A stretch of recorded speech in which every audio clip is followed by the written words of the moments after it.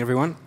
So reading Leviticus 16, 1 to 22 on page 115 of the Bibles in your chairs. I'll give you a second to get there. Another very exciting chapter. Here we go. The Day of Atonement. The Lord spoke to Moses after the death of the two sons of Aaron who died when they approached the Lord. The Lord said to Moses, "Tell your brother Aaron that he is not to come whenever he chooses into the most holy place beyond the curtain in front of the atonement cover on the ark, or else he will die. For I will appear in the cloud over the atonement cover. This is how Aaron is to enter the most holy place. He must first bring a young bull for a sin offering and a ram for a burnt offering. He is to put on the sacred linen tunic with linen undergarments next to his body. He is to tie the linen sash around him and put on the linen turban. These are sacred garments, so he must bathe himself with water before he puts them on. From the Israelite community, he is to take 2 male goats for a sin offering and a ram for a burnt offering. Aaron is to offer the bull for his own sin offering to make atonement for himself and his household. Then he is to take the 2 goats and present them before the Lord at the entrance to the tent of meeting. He is to cast lots for the 2 goats, 1 lot for the Lord and the other for the scapegoat. Aaron shall bring the goat whose lot falls to the Lord and sacrifice it for a sin offering. But the goat chosen by lot as the scapegoat shall be presented alive before the Lord, to be used for making atonement by sending it to the wilderness as a scapegoat. Aaron shall bring the bull for his own sin offering to make atonement for himself and his household, and he is to slaughter the bull for his own sin offering. He is to take a censer full of burning coals from the altar before the Lord, and 2 handfuls of finely ground fragrant incense, and take them behind the curtain. He is to put the incense on the fire before the Lord, and the smoke of the incense will conceal the atonement cover above the tablets of the covenant law, so that he will not die. He is to take some of the bull's blood, and with his finger sprinkle it on the front of the atonement cover. Then he shall sprinkle some of it with his finger 7 times before the atonement cover. He shall then slaughter the goat for the sin offering for the people, and take its blood behind the curtain, and do with it as he did with the bull's blood. He shall sprinkle it on the atonement cover and in front of it. In this way he will make atonement for the most holy place, because of the uncleanliness and rebellion of the Israelites, whatever their sins have been. He is to do the same for the tent of meeting, which is among them in the midst of their uncleanliness. No one is to be in the tent of meeting from the time Aaron goes in to make atonement in the most holy place until he comes out, having made atonement for himself, his household, and the whole community of Israel. Then he shall come out to the altar that is before the Lord and make atonement for it. He shall take some of the bull's blood and some of the goat's blood and put it on all the horns of the altar.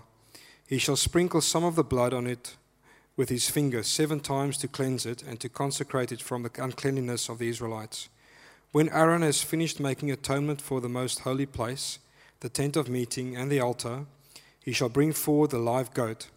He is to lay both hands on the head of the live goat and confess over it all the wickedness and rebellion of the Israelites, all their sins, and put them on the goat's head. He shall send the goat away into the wilderness in the care of someone appointed for the task. The goat will carry on itself all their sins to a remote place, and the man shall release it in the wilderness." And that's where our reading ends. Over to you, Bruce.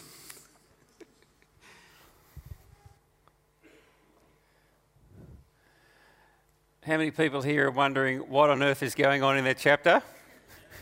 A few. My job is to try and explain that, and not just explain it, but apply it to us. So I'm going to pray.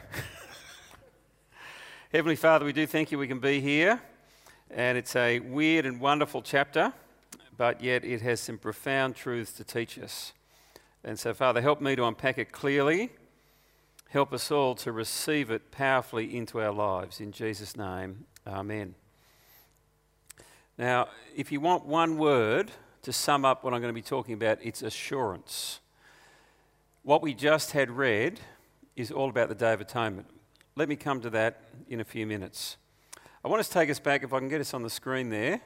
Can we change over, thanks?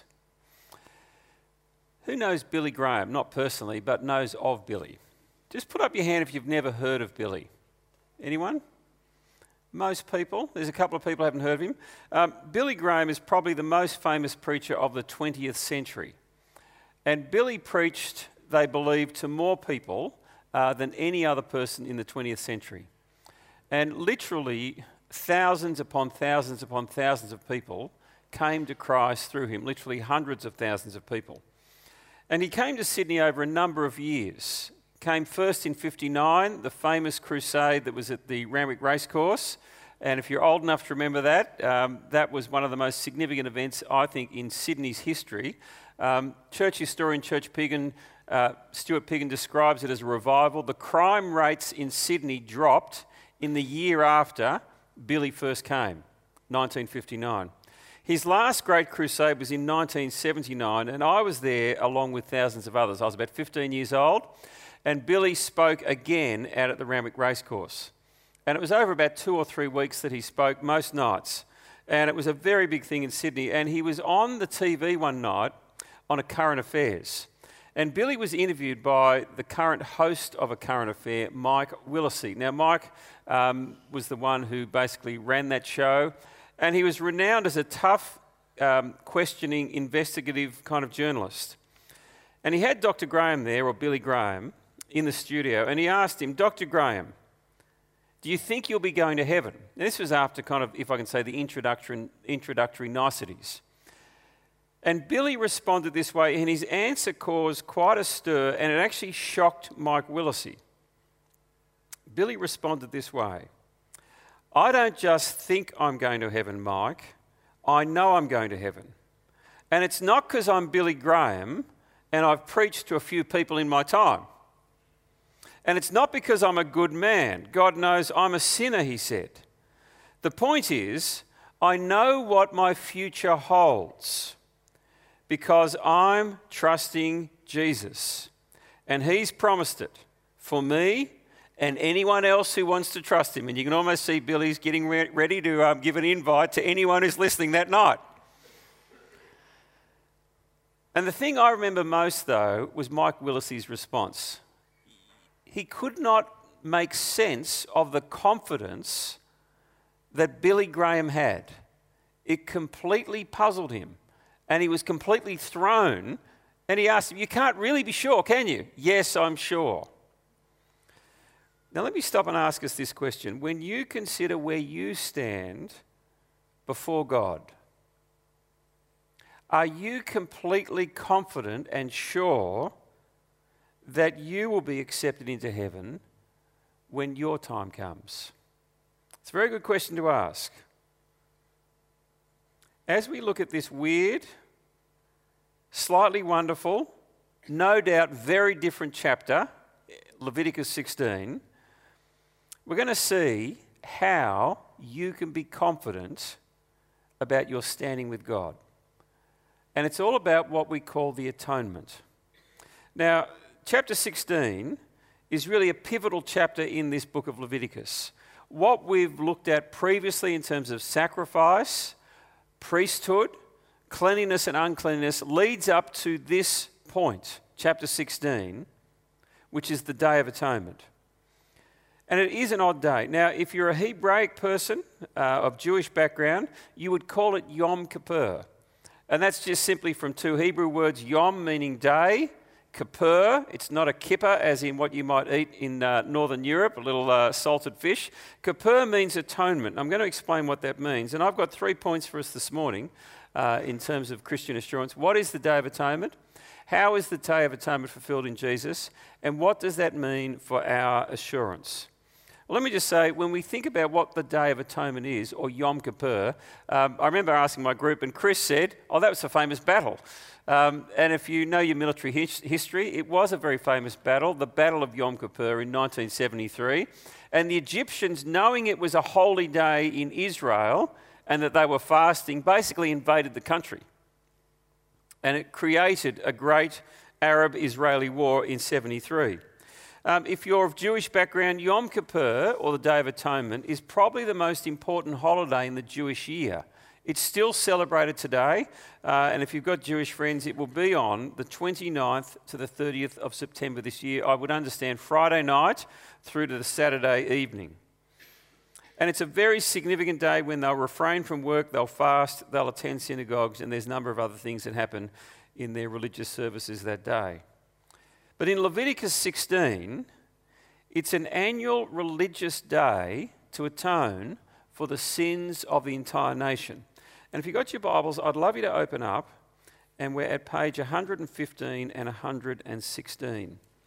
So if you've got them there, please do get them out and have a look, because we're going to look at a couple of different verses here. And I'm going to take us to the end of the chapter to start with, verse 29, which sums up this day. And Moses, who wrote Leviticus, said this: "This is to be a lasting ordinance for you. On the 10th day of the 7th month, you must deny yourselves and not do any work, whether native born or a foreigner residing among you." So it's a significant day because, verse 30, "On this day, atonement will be made for you to cleanse you. Then before the Lord you'll be clean from all your sins." It's a day of Sabbath rest, and you must deny yourselves. In other words, it's a fasting day. It's a lasting ordinance. In other words, this was the day when God would enact, through this particular ceremony, atonement to forgive the sins of the nation for the year. And I just want to stop as we look at this chapter 13 and ask a couple of questions. What is atonement in general? What were the priests doing in particular? And what's with these goats? Well, let's have a look particular. What is atonement? Now, the word for atonement is Kippur. It's where you get Yom Kippur from, Day of Atonement. And it simply means this: it means to avert punishment, especially divine anger, by means of a payment or a ransom, which may be money or it may be life. And it's a substitutionary process. Something or someone will atone for sins to avert divine anger. Now, I'll show you a verse on the screen there. Here's a classic case. This is Numbers 16, verse 46. If you look behind, Moses said to Aaron, and it's at a point in Israel's history where the people of God had turned their backs on God. And Moses says to Aaron, who is one of the priests, "Take your censer and put incense in it, along with burning coals from the altar, and hurry to the assembly to make atonement for them.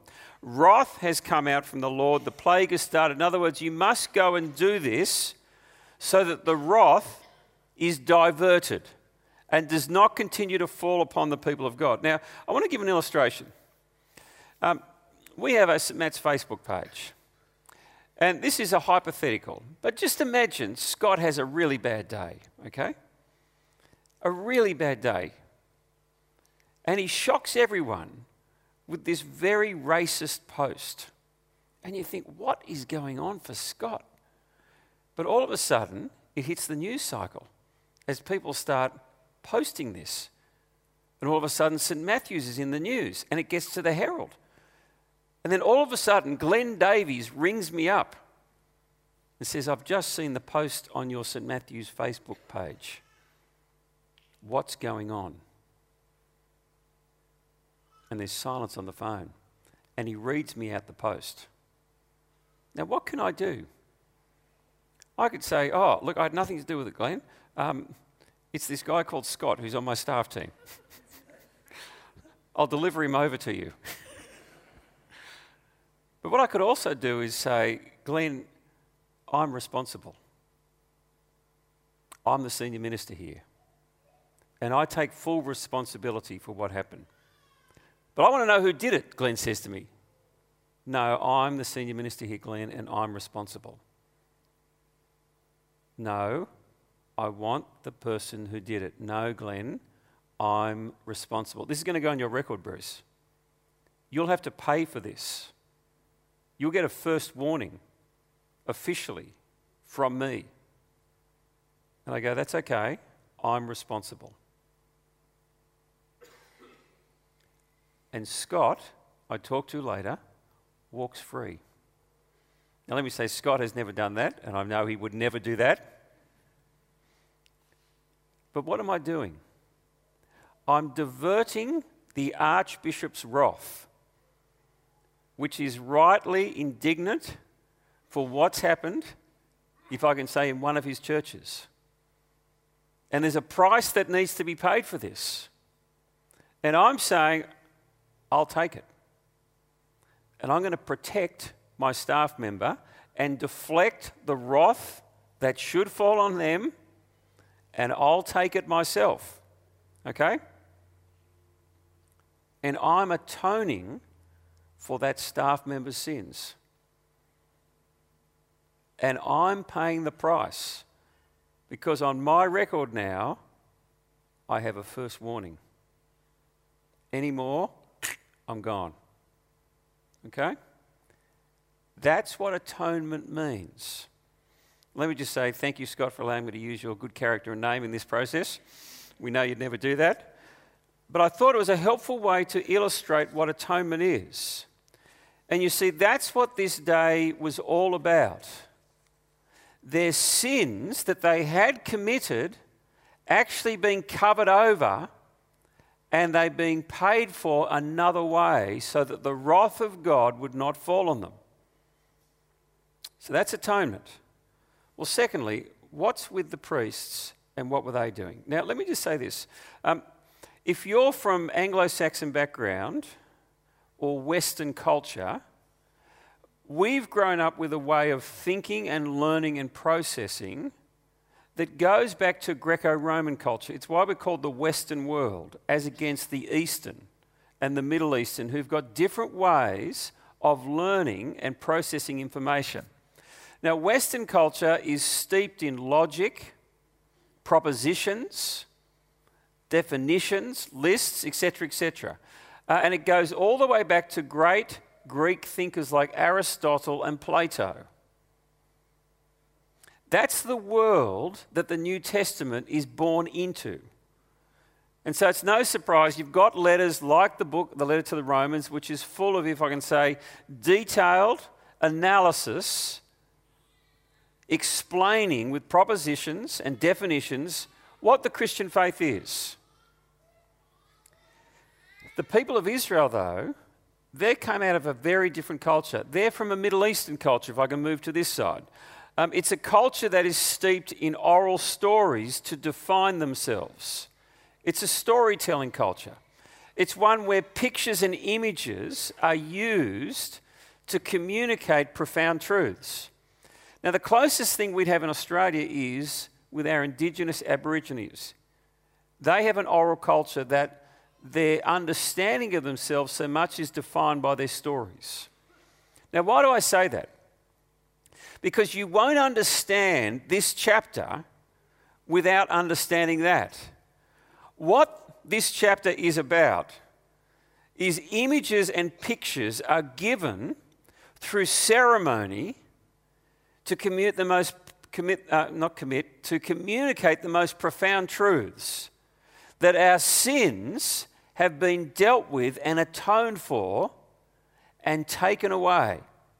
So I want you to think firstly about the priesthood. Now, if you were here 2 weeks ago, Scott reminded us that they had two different functions. First function is they represent God to the people.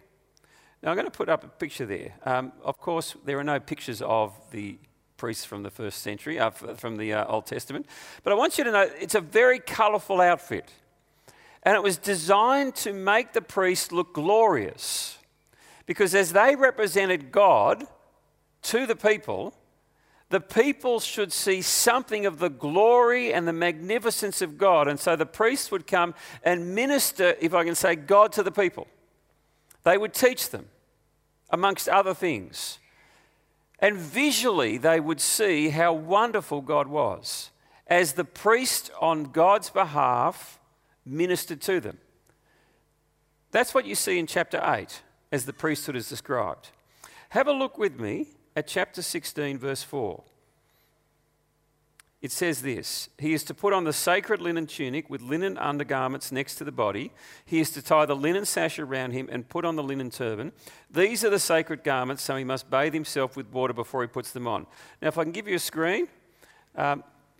My Mac is running out of battery. Dave Hambry, can you please?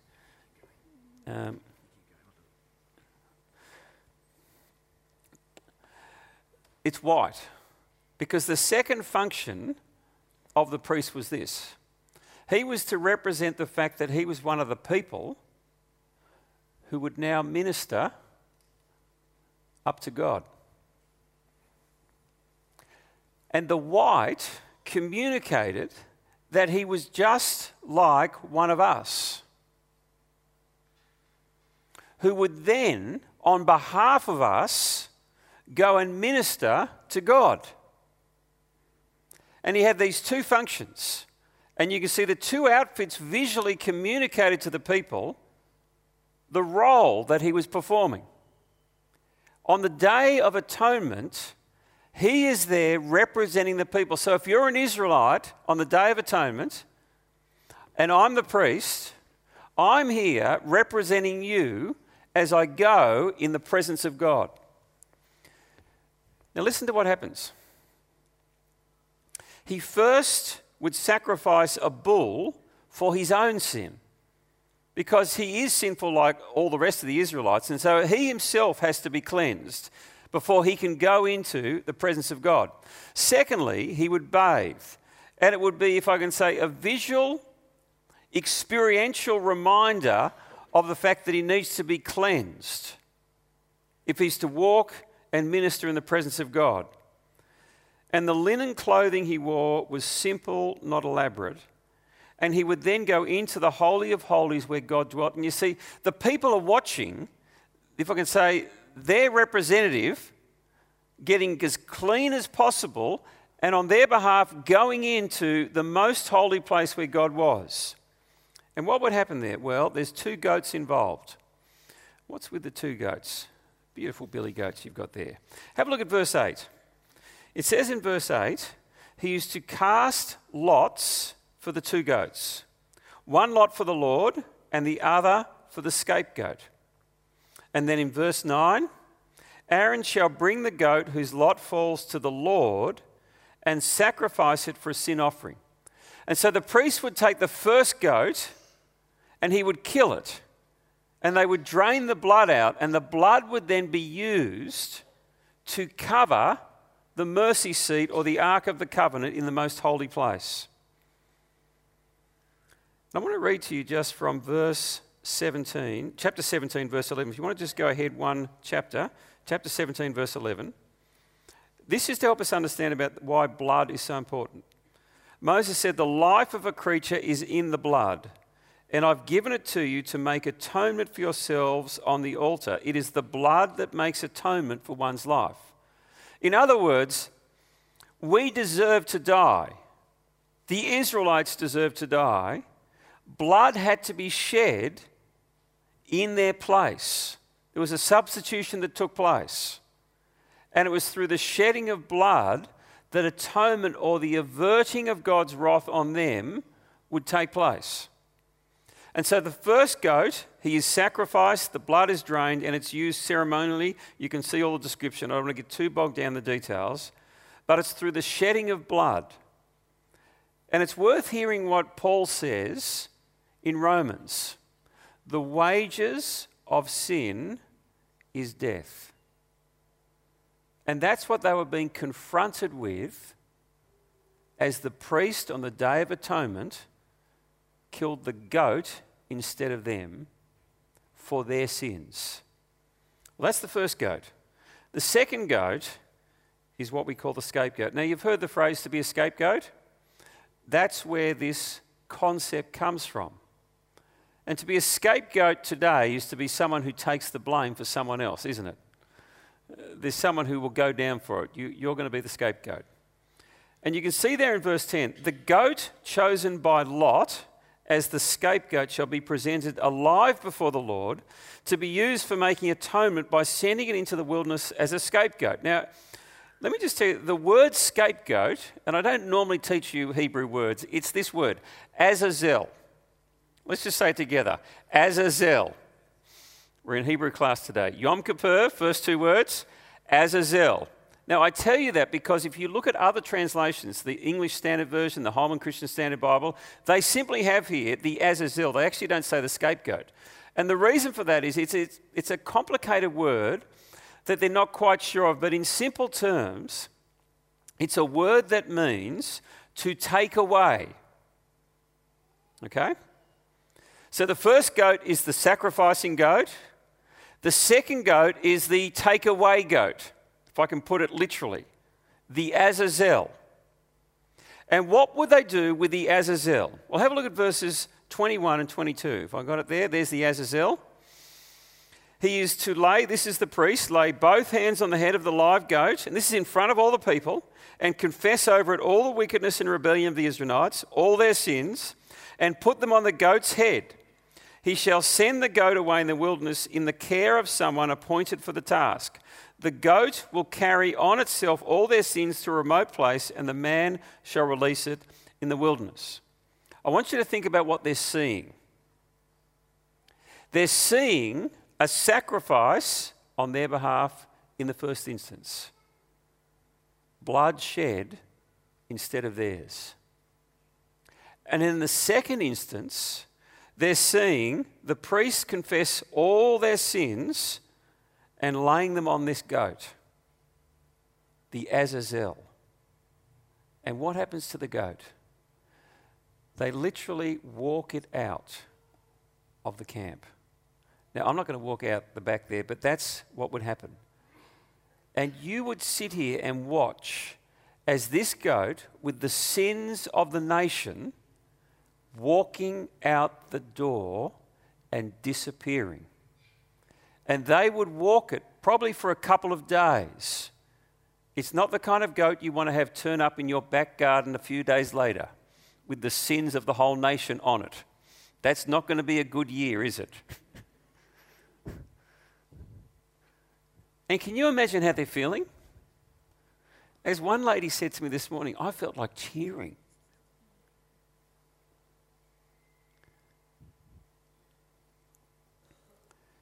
You see, visually, God was saying to them, your sins are gone.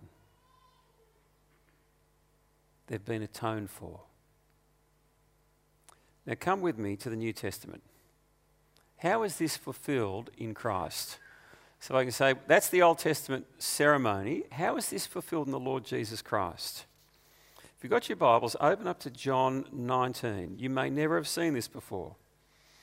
Chapter 19 is John's recording of Jesus' trial and crucifixion and death. And I'm going to pick up from verse 12 at the trial and the subsequent crucifixion. From then on, Pilate tried to set Jesus free, but the Jewish leaders kept shouting, if you let this man go, you are no friend of Caesar. Anyone who claims to be a king opposes Caesar.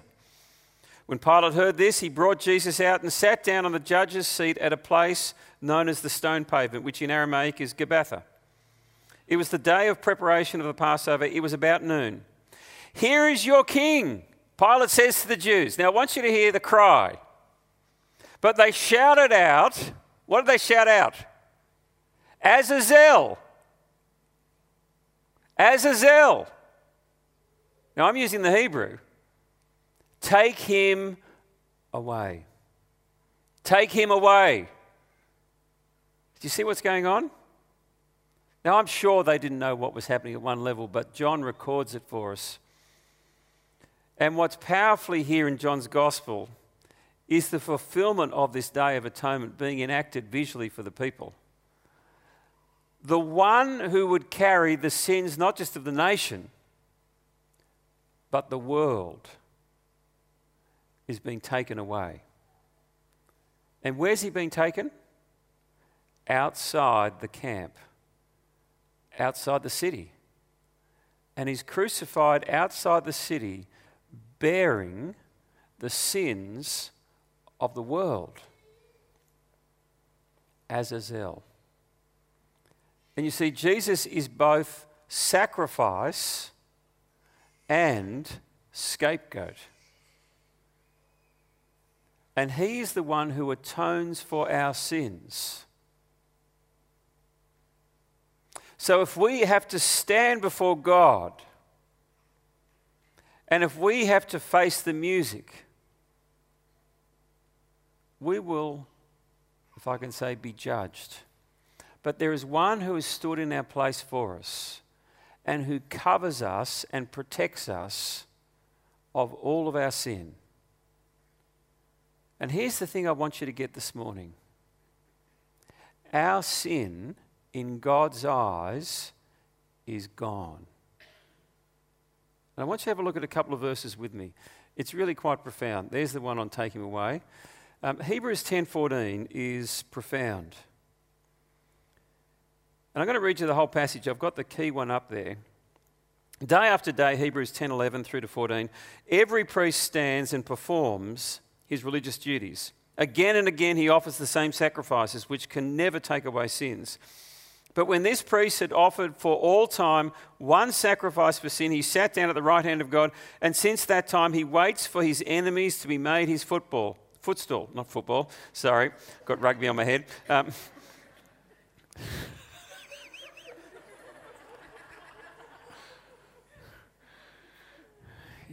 Anyway. Made his footstool. For by one sacrifice, and I want you to note, he has made what? Perfect. Forever. Those who are being made holy.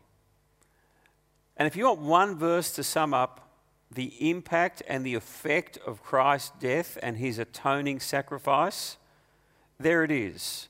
We are made perfect forever.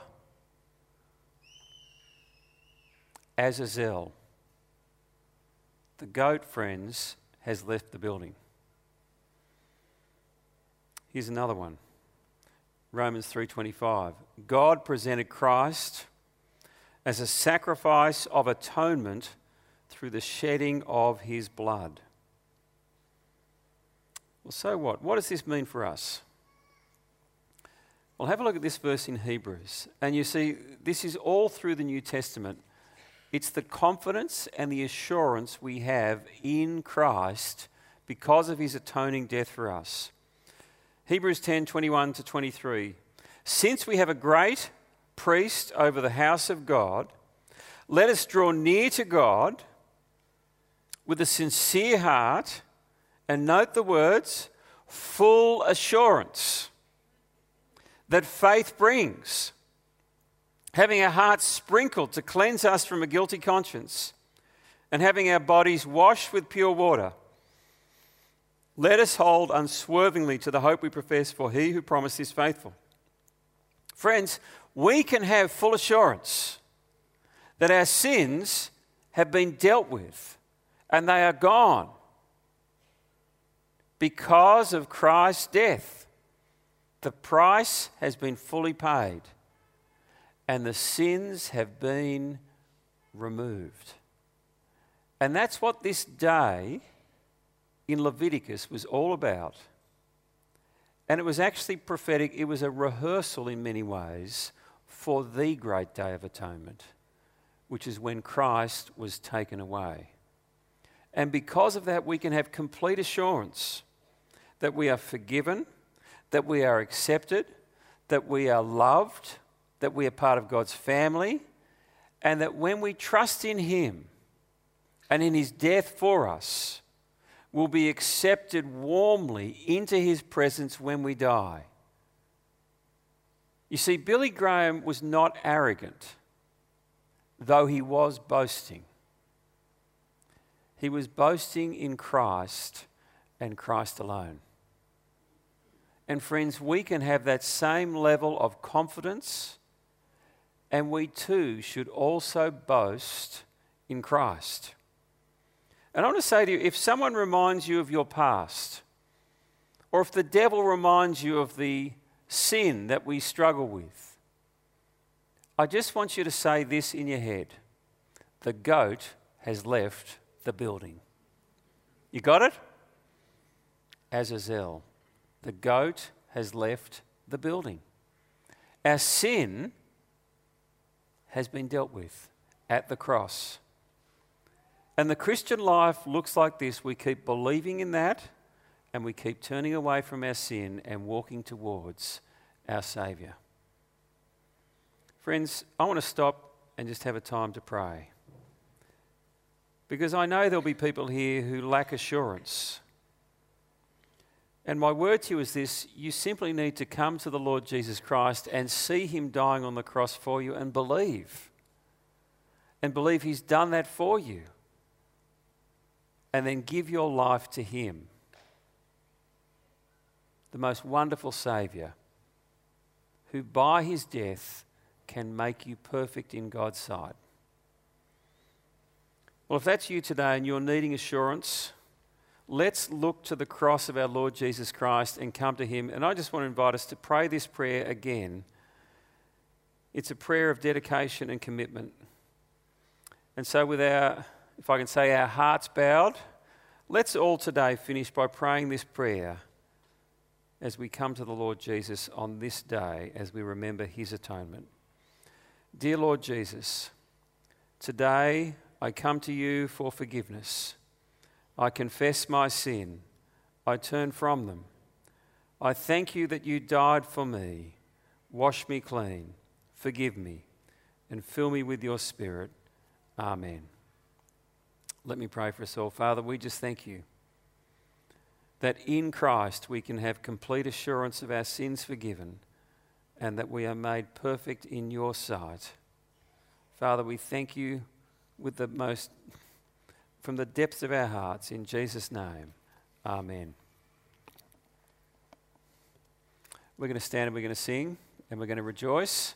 It's the collection song. Please do give if you are not giving electronically as a member. For our guests, please be our guest. And if you've got your Connect card there, please do place it in the basket as it comes around.